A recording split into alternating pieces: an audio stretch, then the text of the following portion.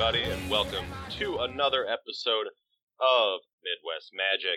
I am your host, Chris Kulo, and along with me for the ride, as always, week in and week out, is Kyle Lewis. Kyle, how are you doing? I am doing excellent, Chris. You will have to excuse me. I'm a little bit congested, so if I sound sort of like smoky and sultry, like a young Miles Davis, that's why. We'll forgive you. Thank you. We'll forgive you. You sound better than our car trip home from Columbus. So yeah, I literally couldn't make certain sounds from my mouth at that point, and now I can sort of make those sounds. Yeah, you were better off just not speaking. Yeah, well, I mean that's typically true anyway. Yeah, I guess not very much different. So, if you're wondering who we are, so we are a Magic the Gathering podcast with a Midwest perspective on things. We look to kind of give you the rundown of what's going on in kind of this part of the country for Magic. So as I kind of mentioned, Kyle not being able to speak. Literally, after our trip home from Columbus, we made the venture to Star City Games Columbus, the Columbus Open this weekend, and to participate in the first standard tournament of Eldritch Moon. Yes. How did that go? How did you have a good time, Kyle? I did. It was one of my first Star Cities in a while. I really definitely enjoyed the experience. I got to see some friends who I hadn't seen in a while. My deck did okay. I was bitterly close to cashing, and unfortunately did not. There's stuff I think I could have done a little bit better, but overall, I'm glad I went. It was a very fun experience. Yeah, definitely. So let's kind of, let's kind of dig into that a little bit. So we went down for the Open on Saturday. It was brand new standard. What did you choose to play? So I made good on my promise in the last podcast and did not change a card from my White Weenie deck, White Red Humans. I definitely feel validated in that choice because Tom Ross did the exact same thing. Mm-hmm. He changed like one card in the sideboard that was like a bad card for another bad card. So I felt like I was playing the correct list. So yeah, and you, Chris K? I also went with the White Weenie deck. I did not heed your advice, or Tom Ross's, I guess, in changing 0 cards. I wanted to try and see if some of these new cards could maybe affect the deck, and I got easily convinced that Needle Spires was bad by a local nicknamed Scrub. Yeah, so he was actually good at Magic, but he gave you very dubious advice. All he had to say was, "Have you ever seen someone activate Needle Spires?" And I thought about it, and I came to the conclusion that no, I haven't. It does so much more than that. I hadn't seen a Needle Spires ever activated, so yeah, it just convinced me that get it out of there. I attacked with a Needle Spires for 10 this weekend. Bullshit, no you didn't. Yes, I did. I had 2 Always Watchings and a Gideon emblem. You should. I wish you would have thrown your hand up and made a judge call, but for me instead. Yeah, Chris? Yeah. Chris! Spires? Like, I needed that. I needed that. I needed that counter to Scrub. Yeah. Observation. So, yeah, I'm gonna have a word with Scrub. He easily convinced me. Yeah, it sounds like he did. I'm gonna get him at the Dunkin' Donuts and look, Scrub, you can't be spreading this nonsense. Yeah. So, I took out the red cards, all the red cards. I took out the goblins, the Needle Spires, and the Battlefield Forges, and I didn't change anything from the main deck, but in the sideboard, this was also appealing to me. I was able to play like 4 cards over like 4 lands, but I guess like those are the Needle Spires are spells anyway, so I've seen the errors in my ways. So I ended up changing out the 8 cards for 3 Thalias and 4 of the what's the first 1/1 first striker lifelink for 2 Lone Rider. Lone Rider, that's right. That's our boy. I switched out for 4 Lone Riders and 3 Thalias, and yeah, it was just very underwhelming. In my defense, I thought I was going to run into more aggressive decks, so I thought Lone Rider might be cute and kind of block Savannah Lions well. Yeah, I mean, that card definitely seems like the mirror is like a chance for it to be good, but a lot of things really have to go right for that card to be good. And I know I told you this like 30 times this weekend, Chris K, but for the benefit of our listeners, like part of the benefit of playing Needle Spires as well is it lets you go up in your land count. So if you want to play more expensive spells like Gideon Ally of Zendikar, it really synergizes well because like basically you do like a transformative sideboard where you cut 2 of your planes, you put in the 4 Needle Spires, and then you board into something like 2 Gideon Ally of Zendikar, 4 Goblin. It's not called Goblin Bushwhacker, but it does that thing. Yeah, Goblin Surge Bushwhacker, Surge Boy, and like maybe some Stasis Snares, like if you choose, and like there you have the mana to support those, and it plays around. All these cards play around Languish. Whereas, like, the cards that you boarded in don't play around, like, Languish at all. I think that's, like, probably the deck's worst matchup. But yeah. Thalia actually ended up being a really good card, but not in this deck. Yeah, oh boy. Public Enemy numero uno. Yeah, I guess that kind of gets in, my tournament ended pretty swiftly, because of basically what you said. I ended up going 3 and 4 on day 1, much to my chagrin. I ran into 3 Languish decks and lost to all of them. So I guess the proof is in the pudding with the red sideboard and its potency against Languish decks. It's still super hard, but at least it's better than nothing. Yeah, it particularly wasn't great when I think it was round 4 opponent went turn 4 Languish, turn 5 Languish, and then like play something. Another Languish, and then Demonic. What's the card I'm looking for? Fuck. I know what this is. The 5 mana tutor. Yeah. We all know it. Yeah, I feel like Morrow. It's 5 mana. It has spell mastery. It gets you 3 black. I think 3 black, maybe 2 and a black. I designed this card. I swear. Yeah. So I was, and then he went that card into. Oh, Dark Petition. Dark Petition. Dark Petition, yeah. I know you're all screaming it at me. Everybody's yelling at their radio. Yeah. No, Mark. No, we're not. We're not. I promise you. Yeah, so he went Dark Petition, Spell Mastery, because he already had 3 Languishes in his graveyard and played the 4th. Good on him. And so that was really discouraging. But so that's essentially what my tournament looked like. I ran into, it was cool. Round 1 was a mono red madness, with a 3/4 prowess guy that gets cheaper for each instant sorcery that draws and discards spells. I can't remember its name right now, but it was a pretty cool deck. But you know, the white weenie strategy just kind of did its thing and went faster than, you know, an unprepared deck in a lot of ways. And but then I ran into, like I said, 3 Languish decks and a company deck were my losses. So that was kind of my tournament. Pretty uneventful in a lot of ways. What about on your end? So I went 6 and 3 on day 1. My first loss was in round 1 to a Black-White Tokens deck. He was playing Liliana. Went to 3 games. They were pretty close, but he was able to just win that. My second game was against Max McVetti, Mayor McClue, as somebody called him, the guy in the Clue token. He was a cool guy. We talked a little bit, and he was playing like basically a mono red deck, like you were sort of describing, where he played like a bunch of shocks and a bunch of spells matters cards. He played that guy where you discard your hand and draw 3. He played the guy where whenever you play a spell, you shock a guy. He played the guy where it's like a 1/4, and whenever you play a spell, you deal 1. And that deck was like insane against me because this whole deck is like shocks and fighters and like upsides to shock. Can I just say how insane shock is against a Savannah Lion? Yeah, it's super good. Just wowee. Yeah, especially like when your whole deck is just like shock things with upside and then draw your shocks again. You're going to have a pretty good time against a deck that's literally just trying to play Savannah Lions for 5 turns. Yes, you are.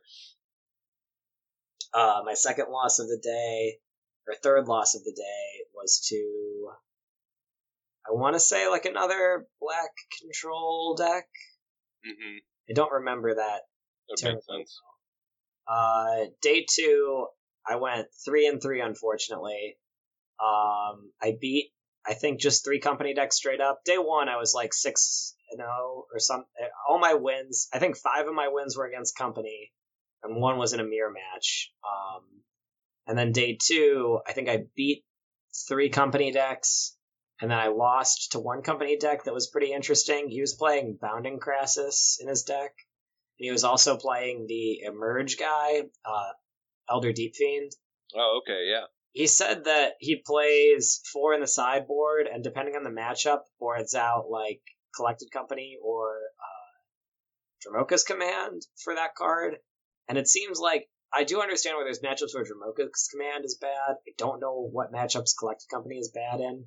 Yeah, it feels kind of like just trying to cut the sacred cow for the sake of, being contentious. Right. I don't know how good Elder Deep Fiend is in other matchups. It was played against me a couple times, and like both times it was like I'm already losing, and now I'm for sure losing. Just really driving the point home. Yeah, it was sort of win more-ish. I also lost to just a standard Humans Company list and like a Sultai control deck. I posted some of these deck lists. If you want like the nitty gritty, there's an article on Pure MTGO called Standard Decks of SCG Columbus that has like the deck list of some of the decks I like Max McVetti, and they're all in SCG obviously, but a lot of the people I'm talking about were in top 64, so you can see some of those lists there. Nice. So what did I hear you right when you said you played against 4 company lists in day 2? Wasn't it? I think yes. Wait, I think 5. Wow. Yeah. That is quite a bit. That was kind of the story of the weekend, though, in a lot of ways. Yeah. That's kind of what it came down to. You know what? It was 4. Sorry to cut you off, but I played against Young Master. He was playing Blue-White Spirits. Oh, okay. Yeah. Another kind of breakaway deck from the weekend. Yeah, for sure. That deck put the second most people in top 64. If you look at top 64, it's Bant Humans is by far the lion's share, and then second place is a tie between Humans and Spirits. Mm-hmm. That's quite a bit. With that, so any other interesting points kind of from your tournament? Anything of note? There were some cool decks. Yeah. I know we're going to talk about the top 8 decks, so I won't talk about my favorite deck of the tournament yet. I thought Max McVetti's deck was really sweet. I think it'd be cool if that became like a real deck. Bant Company is amazing. If you are like fortunate enough to be going to the Pro Tour and you're not on a professional team and you don't know what to play, I would strongly suggest you play Bant Company. If you're going to a Star City this weekend, I would strongly suggest playing Bant Company. The deck's amazing. If you're not going to play Bant Company, I think Humans is fine. I think it's probably worse in week 2 than it was in week 1. Yeah. Maybe not, though. And anything else I would say would sort of be stepping on the toes of some of these top 8 decks, so I think that's all I have to say about that. Yeah, no, I'm certainly with you there. If you feel like you're at a loss, just stick with Bant Company. It's very good. You don't have to be original to win. Absolutely not. And usually it's better if you're not original. Pat Chapin wrote that famous article about how innovation loses games, essentially. I can appreciate that coming from the innovator. Uh-huh. Just a little biting, stinging critique of himself. Yeah, he's good. He's good on that. Say what you will about Pat Chapin, you have to admire someone who's willing to critique themselves publicly. It's a good virtue. Yeah, absolutely. So, speaking of then, the success of Bant Company, so the top 8. Yes. Our top 8 here, we have, just kind of going, I'll go first to 8th here. 8th is my favorite. I love this 8th place deck. I love its name. I love its cards. And the player. And yeah, who doesn't love Ronson? Ronson's great. So we're kind of go. So in first place we have Bant Company followed by Sultai Control, and then Band Company in third, yet again. And then Green White Tokens in fourth, Band Company in fifth, Green Red Goggles in sixth, which is like a ramp, big green red ramp deck. And then Black Green Season's Path in seventh, and then Ronson Big Card. Yes. Don't be deceived by the name on Star City Black White Angel Control. That is not what this deck is called. This deck is called Ronson Big Card. Don't let anyone steer you from the one true path. Because it has. So let's. Do you want to talk about Ronson Big Card first? Well, sometimes he flips into Bracella, and people go on tilt. It's just like Ronson Big Card. You know that. You just point to your. First of all, you have to be Ronson, and then you just have to point to your big card, and they take 9. It's super good. That's your combat step. You don't no fuss, no muss. You just point and adjust the life totals. Yeah, I do want to give a shout out to Hollywood Evan, who designed this deck. He's a friend of ours, Cleveland player. A lot of the things he did in this deck were like really smart. Like one of the things that it's basically a black-white control shell in a lot of ways. Like, it has 3 Ruinous Paths, 3 Read the Bones, 3 Languish.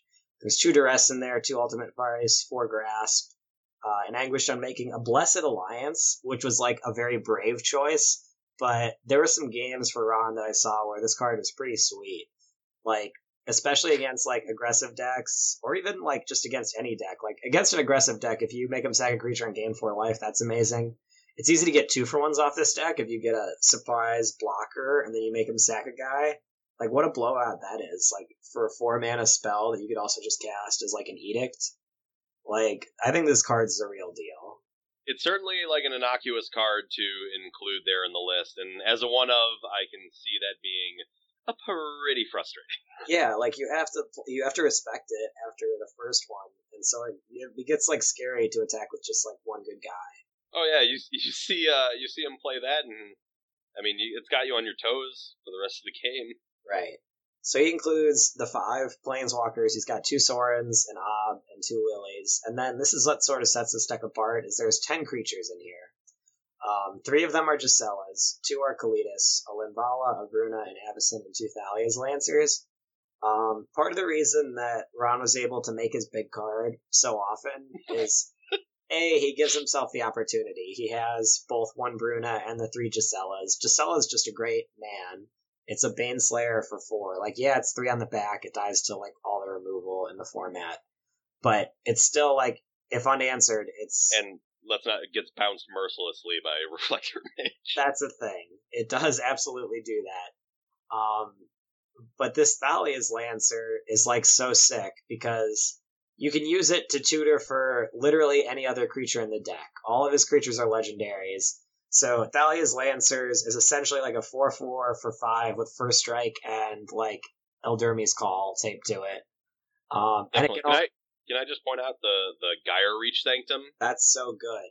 It's right? So smart. Like, yeah, like the fact that you can just use it and then make sure that you hit your 6th or 7th land, like, when you need to, that's, like, so important and so good. And the fact that it has, like, some utility, it's, like, so right and smart. I thought that was a very cool inclusion, just to really crank up the utility on Thalia's Lancers even a little bit more there. Yeah, I couldn't agree more with that. And then similarly, his Bruna can get back any creature in his deck. So Bruna makes a great target for Thalia's Lancer. And then, of course, you can get back any of the creatures in your yard with Liliana.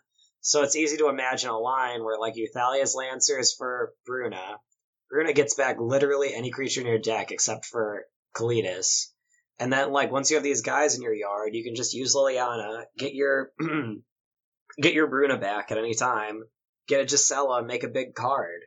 And, like, once the big card gets out there, the big card is, like, very hard to beat. Your opponent basically needs, like, an Ob, or they need to be a sicko, like I saw one player in a feature match, and just collected company into exactly 1 Reflector Mage. It was very good. It was it was round 6, I believe. It's the Star City has the VODs on YouTube, but I was standing by the booth with Sed and Patrick commentating, and I was watching because they had like a TV set up for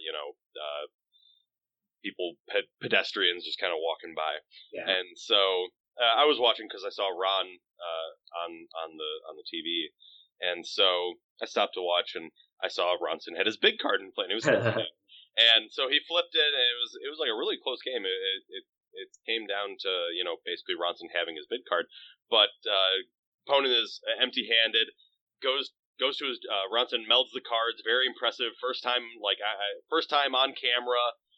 Having a card melded, in a standard tournament on camera, pretty impressive. Ronson has foil Gisellas and Brunos to represent his big card too. They're actually pre-release foils. Oh wow! Yeah, it's pretty sick. Yeah, so he gets a little bit of the rub-ins too with the foil goodness. Yeah, and so he passes the turn, and opponent goes, rips, collected company. Yeah, he stops to read it too, which is the sickest thing. And my favorite I was by the booth, and I just hear Patrick just at the top of his lungs, just, "Oh, come on!" just so displeased. There is something sort of poetic about just having this cool big creature come out, and then just having it, against the odds, get bounced by a Reflector Mage. Oh yeah, definitely. Like, you have to have, exactly, you can't draw the Reflector Mage, like, you have to draw exactly collected company into Mage, like, and he did, of course, and then, but it was pretty sweet. Like, okay, so he mages into, or he companies into Mage. Patrick, oh come on! Ron casts them both again next turn. Yeah, and then Ron just like, oh, shrug, cast Bruna Gisela next turn, and then Ron's big card comes back and does win that game. And game, just say it, game. Yeah, say it good. Say it. So that was pretty cool. That was kind of the highlight, I think, of this deck. Yeah, absolutely. Getting to be first meld on camera NA. Yeah, it was pretty sweet. I saw Sam Stoddard just standing next to me. I was birding in the actual feature match area, and he's just there with his phone out. And then as soon as the Priscilla comes out, he snaps a picture of it, and then he just walks away. He just wanted the picture. Yeah, how can you not? Yeah, I mean, it was pretty sweet. How can you not? Anything else you wanted to say about the Ronson big card? I could devote a whole episode to Ronson big card, Chris K, but I'll spare our viewers and leave a little in the tank. I think everyone appreciates that. So then, let's talk about the Fun Police. We'll talk about Devin. Oh God, I'm gonna be real sorry if I pronounce this wrong.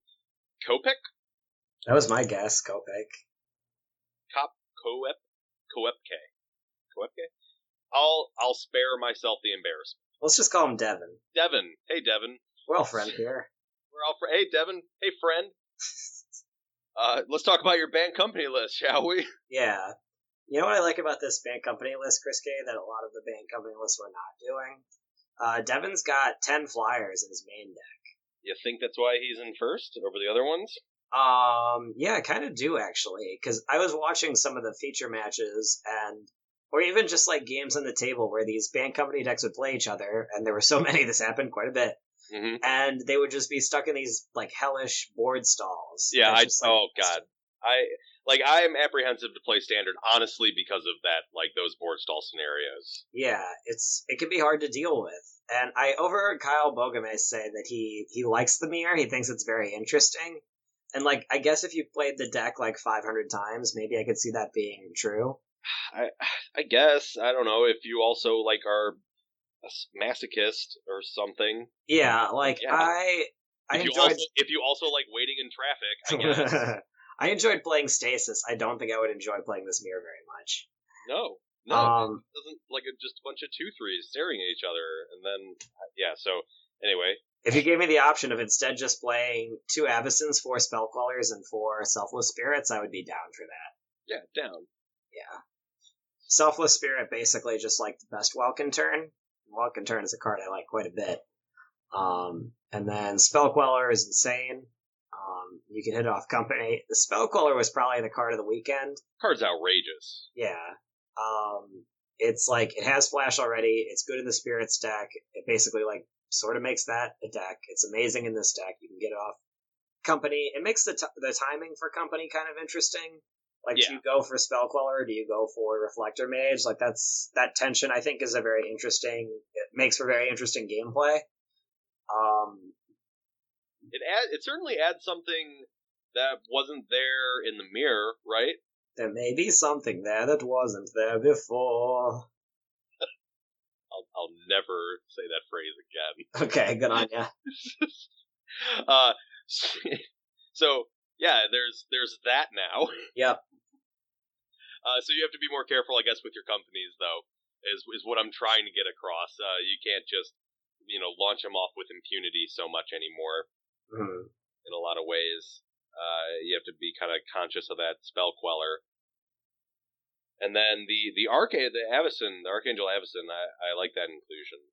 Yeah, we saw some of that before the new set came out, but just as like sort of another flyer that also has the ability to just also sort of clear the board. You know what I like that I just noticed too is like if you get in a situation where you're in a Bant Company mirror and your Avacyn flips, you can use your Selfless Spirit to just maybe win the game. Yeah, to like plague win them. Yeah, because for one thing, it's going to trigger. Does the timing on that check out? Yeah, no, it absolutely does. Oh, wait. At the beginning of your next upkeep. So I don't think it works quite that good. You would need like 2, essentially. Yeah.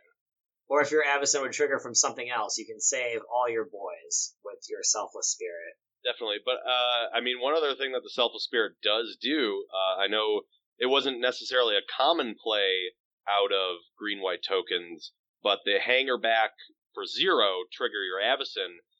The Company decks now have a way to, maybe get themselves out of a tight spot with, if they have an Avacyn play and they top deck a Spirit or something.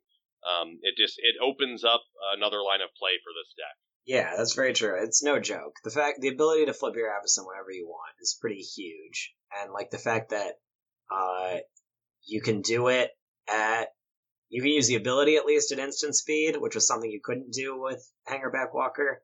Hangerback Walker also had like the sort of awkward thing where if you ever Emblem Gideon, which is something that deck was pretty interested in doing, you could basically never do that again. This deck, that's not a problem. And you have Dromoka's Command, too, which is like definitely a combo, like Dromoka's Command at their end step, flip my Avacyn on my turn, use my Selfless Spirit, let one of your guys die when you fight, etc. Definitely, I like that. And what they were playing like Lambhold Pacifist in that spot before, so that'd be a common one, yeah. So it seems pretty good. And then the last new inclusion here is Thalia. Yeah, I saw most of the Company decks play Thalia. Even in like the Humans deck, which I was playing, Thalia's probably not at her best. Like a 3/2 blocker is certainly no joke. Like that's really hard for Humans to beat. But sometimes when your lane comes into play tap, that sucks, and like you can't play the spell you want to play that turn. And sometimes like this deck can apply a lot of pressure really fast, and so like if they get a fast start and like you're trying to race or something, and then all of a sudden like your guys are coming into play tap, so you can't, for an example, like make an attack and then play some guys to block with. Thalia can put in a lot of work, and I imagine against like the Sultai decks of the world, she's like even better. Like where all their lands come into play tapped, and their Kalitases come into play tapped, and their Kalitas zombies come into play tapped. Yeah, well, that's a beating. That is a beating. So with that, one of the other cool decks, Thalia is very good against, as you said, is the Sultai Control by Ali Antrazi. Very, very cool. It's our look at what Delirium, those green-black-ish Delirium decks that we thought might appear, what they might look like. So that's what we're looking at here. This deck's sweet.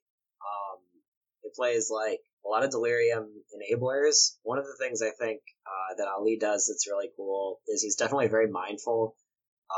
He pays a lot of respect to Delirium. He's playing the Hedron Archive as a way to turn on Delirium. He's playing the full 4 Evolving Wilds. He's playing, I feel like, including the 2 Oath of Jace, which is both a discard outlet and the enchantment, as well as Oath of Liliana, is paying respect to Delirium. And then like some big payoffs, like Scour the Laboratory. If you have Delirium, it's very incredible. Yeah, what a cool card. Yeah, that is a very cool card. Little instant speed concentrate. Yeah, exactly. And even if it's just like a bad Tidings, like for 6 mana, I don't think Tidings is the instant one. Maybe it was. It's still pretty okay. And like you've got Jace as another discard outlet. You've got Ishkana, which is another big card of this weekend. And of course, Big Daddy, or, Big Mama Emrakul. Big Mama Emrakul. Right. There she is. There she is. And, like, Emrakul is no joke. I saw this card played against Ronson Big Card, and it ended the game both times where it came down. Because, like, especially against... Oh, what did that... Do you remember what that looked like? I did not see that. Yeah, I very much do. So Ronson would have, like, a Bracella or something in play. Or not a Bracella, a Gisela, for example, the 4-3 in play. And Emrakul would happen, and it would be pretty late in the game, but it would still usually be like, okay, animate your Shambling Vents, kill them with, your Grasp of Darkness, attack something into my Emrakul, kill it, okay, go. And so, like, it usually was, like, killing, like, 2 or 3 of your cards, and, like, it's a 13/13 with flying and trample that's super hard to kill. So the card is pretty savage. I feel like in creature-based decks, I don't know how bad it could potentially get. Like, for example, if your opponent is Hellbent and you draw a land, like, you get to Edict them, at least, if they have a creature. Like, you attack it into the Emrakul, say go. And that's fine.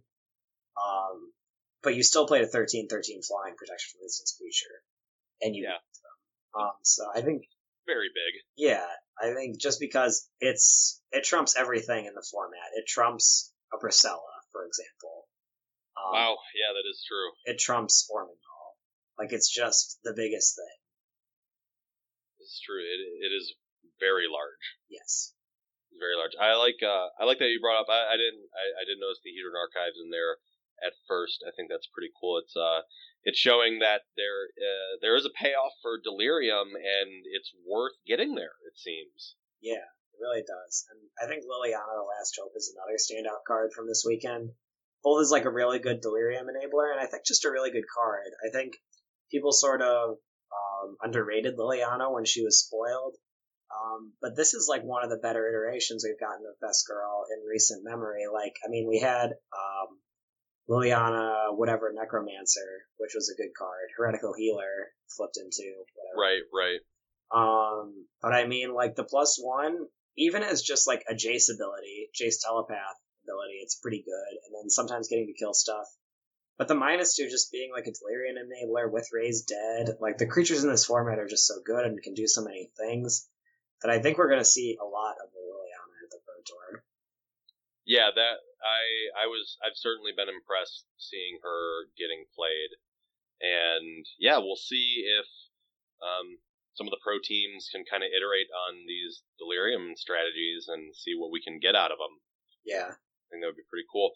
So I think that rounds out our top 8. Shout out to everyone else in there. It's mostly Band Company. There was a green-red Goggles deck, like I said.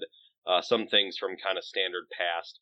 Shout out to the Rillist, Eric Rill, for making to the semifinals with the green-white tokens there. Yeah, I think we should pay just some quick lip service to that. There was not a lot of green-white tokens at this event. Some people were like green-white tokens is dead. Eric Rill put up a really strong showing. He did a few things different. A lot of it, he didn't play many cards from the new set. He played 2 Ishkana in the main. I think sort of highlighting how good that card is in like a deck that really isn't trying super hard to get Delirium. Still found room for Ishkana just because it is such a powerful threat. And put 4 Evolving Wilds in the mana base for it.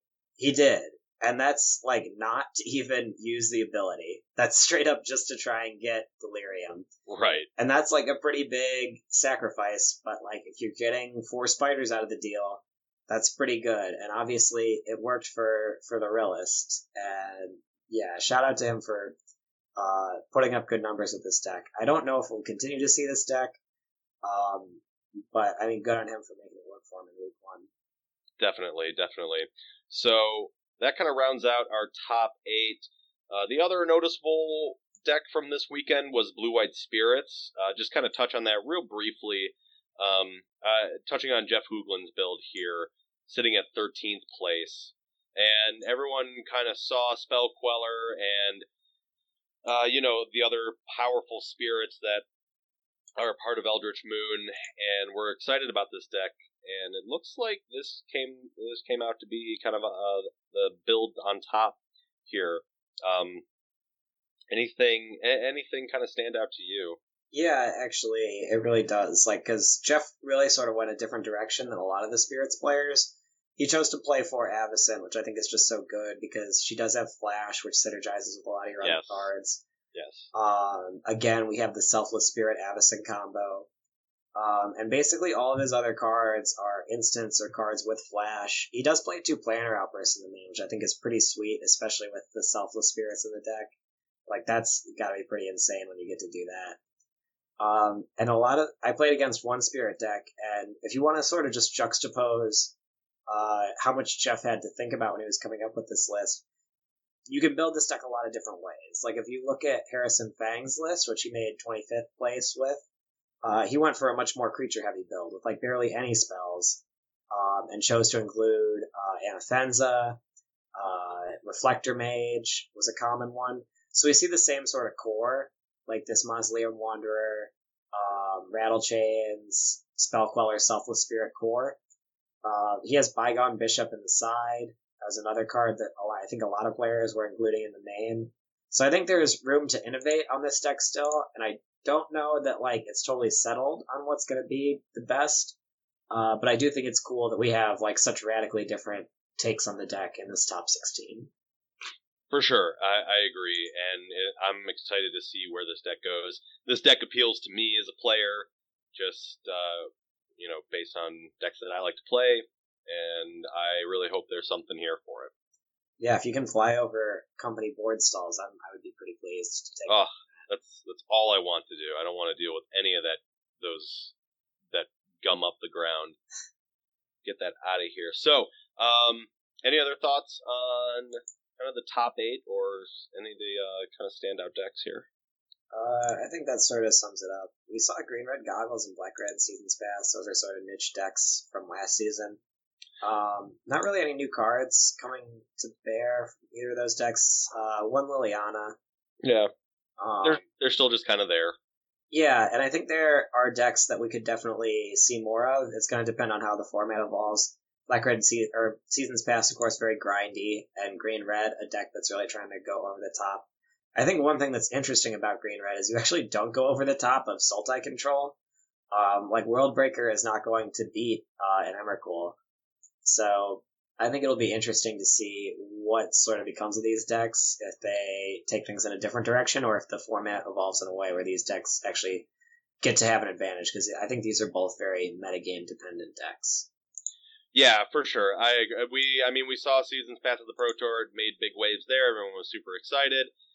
Green-black, this green-black control deck that people were like, oh my gosh, it's like the green Sphinx's Revelation, and it turns out it's like, no. not quite. So, we'll see kind of where it ends up. Baltimore is this weekend, the 30th, so we'll see more standard action there and see where things evolve, and then obviously the Pro Tour, so see where things end up. Yeah. But it was a cool tournament. It was a cool first week, of course. But as always with Magic, there's just the next weekend and where things go from here and how they evolve. So looking forward to that. From that, let's kind of segue into our What's the Play, and our What's the Play kind of deals with our What's the Play this week.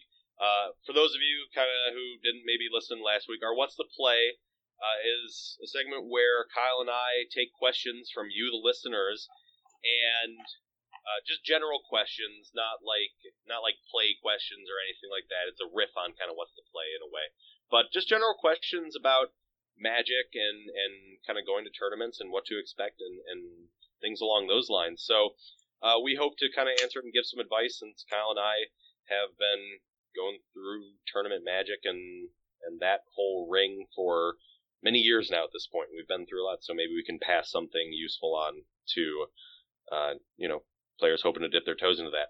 Like our question submitter this week, he asks, what rule am I most likely to accidentally break going from F&M to PTQ level tournament play? What should I watch out for? This is a really good question. I do want to pay lip service to the fact, too, that if you listen to episode 2 and then jump right to episode 4, we are doing real answers now. Listen to episode 3. We tried to do joke, fakey fake answers in episode 2. It was a bad idea. I shouldn't have done it.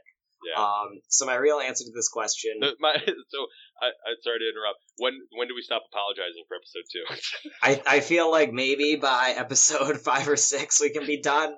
Okay. I feel like they get a 3-episode buffer of apologies. That's fair. And then we can move on, especially because we have double episode Midweek Madness this week. Yeah, woohoo! Come on down. So I think this is a good question. There are, if you're maybe only an F&M player, you might not know there's a whole separate set of rules that you may have never looked at called like the tournament floor rules. Which if you've never looked at those, I would definitely just familiarize yourself with like the DCI's floor rules. If you want just like a good guideline on like not just what are the rules of Magic, but like what are the rules for conducting myself at a tournament, some of which may not be obvious. And like if you don't know, it could definitely save you in the long run because it's definitely easy to get caught in situations that could really get you into trouble if you just like don't know any better. It's not something that comes up super often, but it sucks when it does. If like a player just doesn't know what the rules are, then they end up doing something like really bad. A lot of tournament organizers will remind you about the rules for like collusion. Don't do it. It's bad. You can't offer anything. There's not much to remind there. Just don't. Just don't do that. I think as far as actual like gameplay goes, probably triggers are like the biggest thing. So just like familiarizing with yourself with like what the rules are for triggers, how triggers work, like you and your opponent. Yeah, I think one of the so yes, triggers absolutely. Like I'm 100% on board with triggers. Just one of the best things to get in the habit of doing is just every time something happens, just announce it. Just so you skip any kind of confusion. But I think that's kind of what you're looking to do the most. But I think one of the things that a lot of new players kind of shy away from is, or maybe are apprehensive about doing, is just calling a judge. Yeah, it's not bad when you call a judge. If you don't know something, just ask a judge. Definitely don't be afraid if there's something you don't know, like ahead of time, like you have a card in your deck and you're not totally sure how an interaction works, just ask a judge. Just walk up to them and be like, hey, I don't totally understand this. Yeah. You can walk away from the table if you have a question about a card in your hand and you don't want to give it away to your opponent what you have. Call a judge and ask them. A lot of tournament organizers will remind you of this, but your opponent does not have your best interests at heart.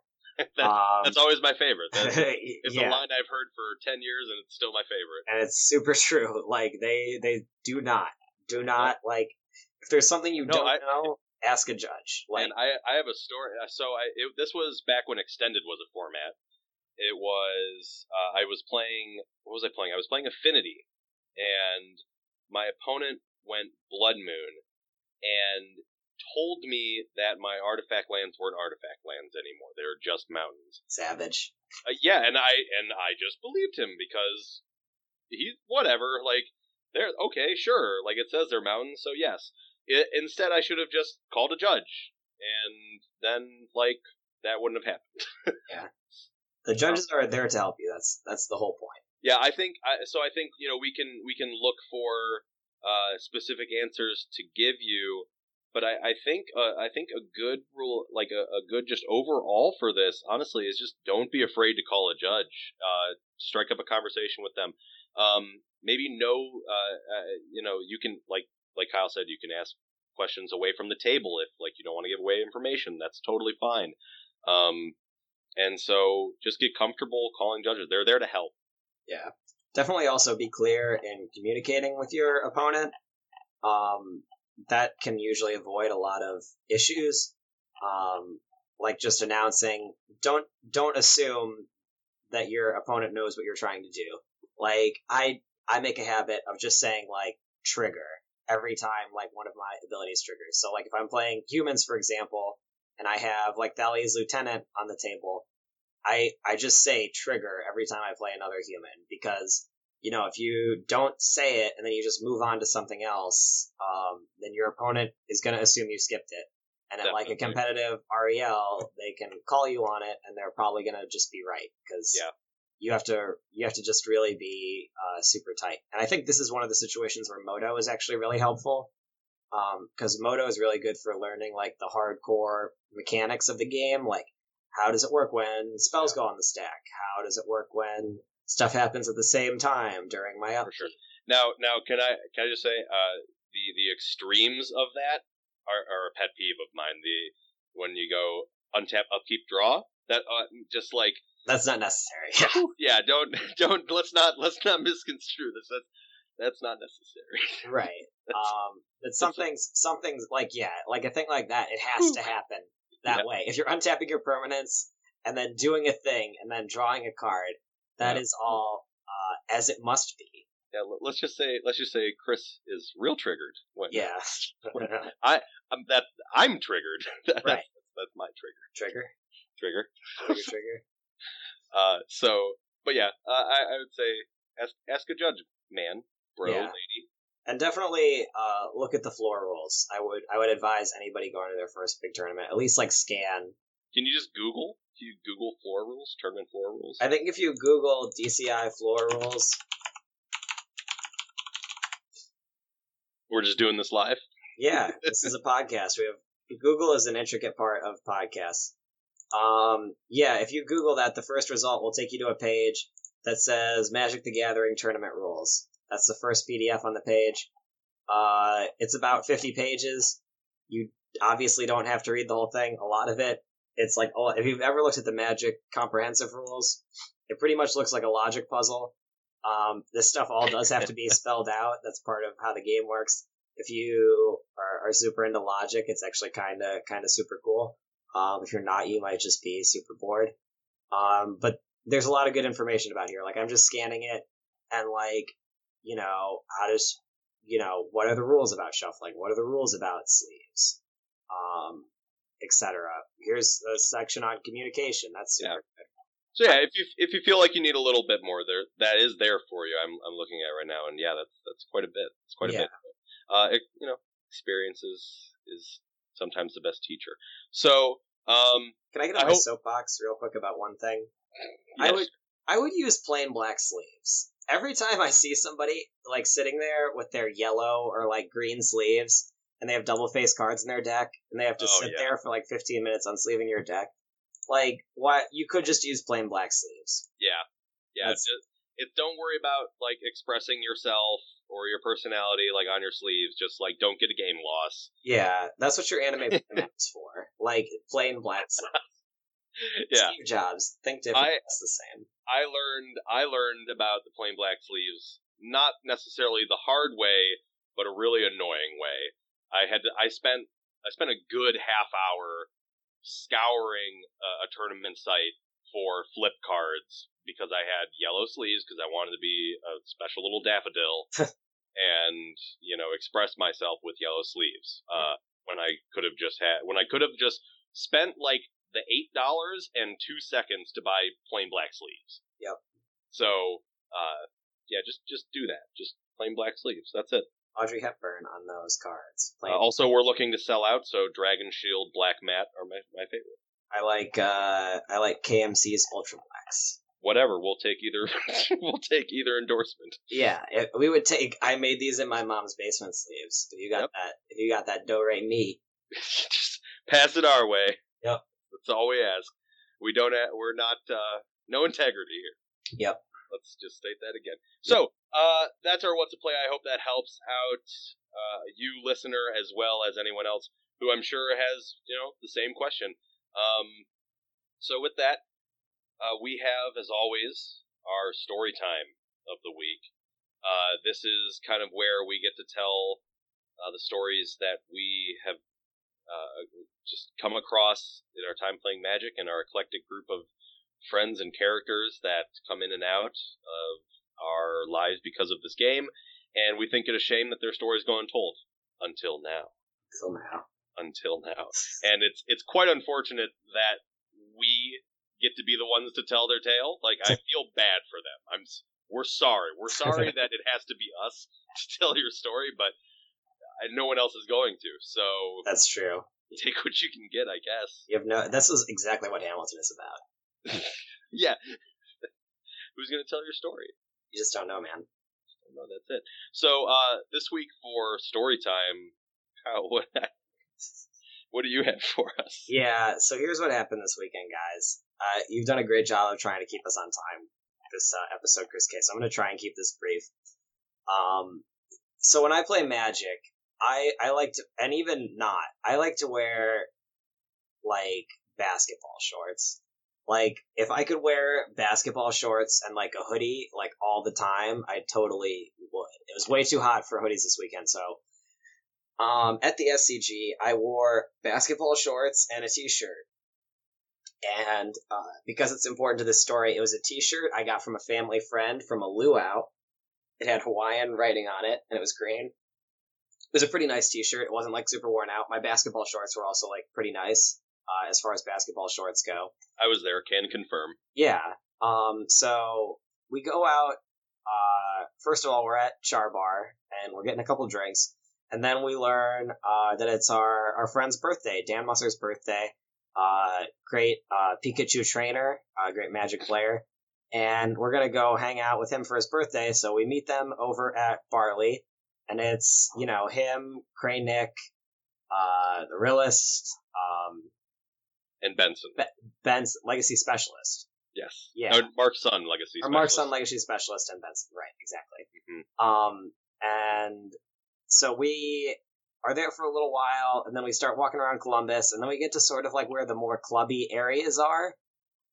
And we get to one particular club, and there is a rope, and there are bouncers who I assume are just there to check our IDs. I have my ID at the ready. Everybody is in front of me in this like sort of improv line, and they all just kind of go inside, and the guy's like, I can't let you in with the basketball shorts. And I'm like, for real? And he's like, yeah. And I'm like, well, dude, like, what am I going to do? Like, you just saw all my friends, like, went in there. Like, it's like, I can't do it. I'm like, well, look, I got, like, mad game. Just because I'm wearing basketball shorts doesn't mean that I can't, like, participate in, like, club activities. Like, I still got it. And then, like, his bouncer friend is with him, and he's like, dude, what are you going to do? Like, crossover dribble on somebody? Oh, no. And I'm like, I'll go up and crossover dribble on, like, you can see the bar from where we are. I'm like, I will go up to the first girl I see at the bar and do a crossover dribble if it means that I can get into this club. And they, like, sort of look at each other, and the one guy really wants to do it, and the other guy really doesn't because he really doesn't want to get in trouble. And they're just like, all right, whatever. I'm not taking the heat if the manager finds out or whatever. So I walk up there, and this girl is now talking to this guy who is a lot stronger than I am by all appearances. And they're talking, and I wait for a pause in their conversation because the bouncers are looking like right at me. And so I don't want to just like, bolt or like, where am I going to go? So I'm like, excuse me, I promise I'm not hitting on you. I made a bet with the bouncers that if I did a crossover dribble, which I pantomime, they would permit me to stay in this club because I'm wearing basketball shorts. The guy looks at me, he's like, you need to walk that way. And I oblige. And I try to explain, like, hey, I know this sounds absurd, but this is like really what happened. And he's like, yeah, sure, whatever. So I'm waiting outside, and I'm like, I say to the bouncer, like, I'm between a rock and a hard place, I guess. I think this guy's going to kick my ass. Like, I think he's with this girl or whatever and thinks I'm trying to apply like some whack-ass Steph Curry game with this girl. And obviously that doesn't even make any sense. Like, that wouldn't be a good pickup line. But then I'm standing outside just waiting for a while. I text you guys and say, like, I seriously can't get into this club. I've exhausted my only option for admittance. Mm-hmm. Yeah, I passed that one around. Yep. Somebody else comes up to me and he's like, "The fuck does your shirt say?" And I'm like, I honestly don't. Just while you're on the street. Yeah, that was the first words out of his mouth. He was in the club. He was on the other side of the velvet rope. I'm like, to be honest, I don't know. I filmed a luau for a friend. I got this shirt. Oh, you have to give the long story. Yeah. And he's like, all right, but you're American, right? Which is silly on multiple levels. But I say yes. And he's like, good. And I'm like, okay. He's like, America's the greatest country in the world. I'm like, right on, man. And he's like, Trump 2016. And I'm like, I don't know if I would go that far. And then he sort of gives me like a head tilt look. Oh boy. And he's like, well, what else are you gonna do? You gonna vote for Hillary? You gonna vote for Bernie? I'm like, well, I did vote for Bernie in the primaries, and I think he just gave up on me at that point because he literally just walked totally out of sight. And then eventually, I feel bad because I keep forgetting his name, but Legacy Specialist. Legacy Specialist and Diplomat, Mark's son. Mark's son, and Diplomat indeed. Talks to the manager, convinces him to let me inside. And so I feel obliged to buy a drink in there at this point since he's graciously permitted me to enter his club wearing basketball shorts. We quickly move on to another bar where Mark tries to talk the manager into letting me in. And then he says, like, right in front of the manager, he's like, okay, this guy's being a way bigger hard ass than I thought. I guess we have to go. I told Carl this story the next day, and he's like, I wouldn't even go to any of these places. Like, if they don't want to take my hard-earned money, and, like, forget them. And I really couldn't agree more with that sentiment. Any bar in Macedonia or Streetsboro would have been more than happy to take my money. Absolutely. It's these preppy bars, man. I'm done with it. No, I'm with you there, and I think our listeners can appreciate they can identify as well. But it's man, that was something else. That was really something else. Yeah, Diplomat Mark's son gets you in, and then we leave like maybe 15 minutes later. Yeah, at most 15 minutes. It was pretty unreal.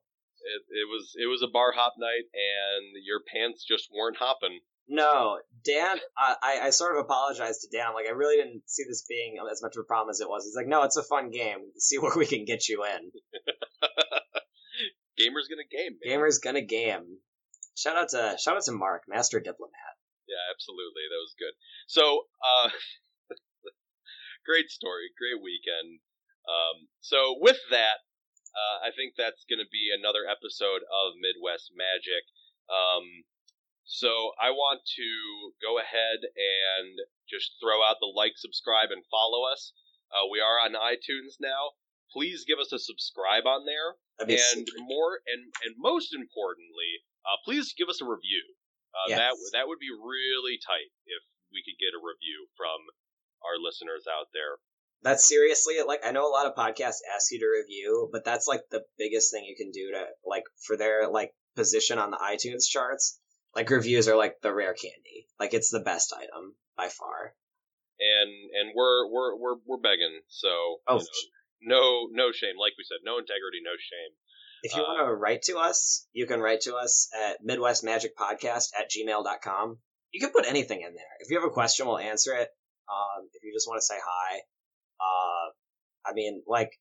straight up, if we got like 1 million emails, then we don't. We have 0 emails right now. If you write us, it will appear on the show. We'll stop. Yeah, we'll do that. We'll do that. If you give us a shout out on the email. Also, be sure to send your questions for What's the Play in there. Also, Kyle, where can they find you on social media to shout things at you?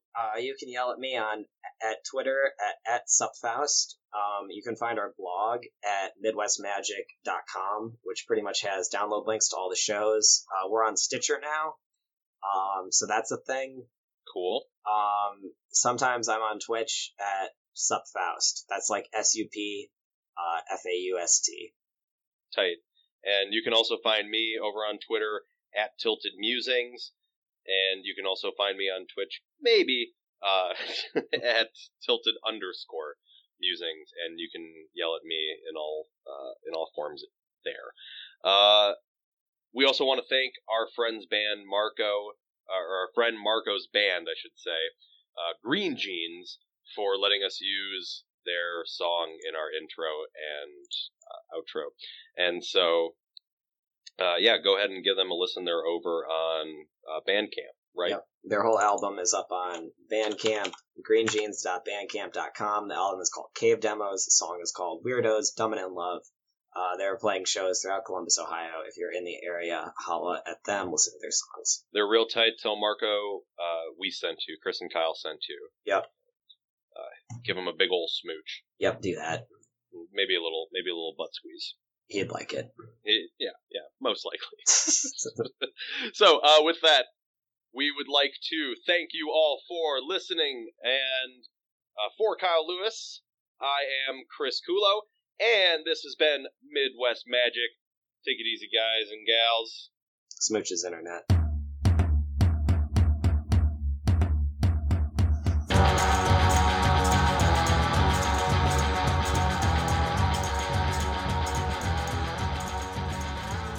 Science librarian, hero girl from the moon. That's my fucking jam.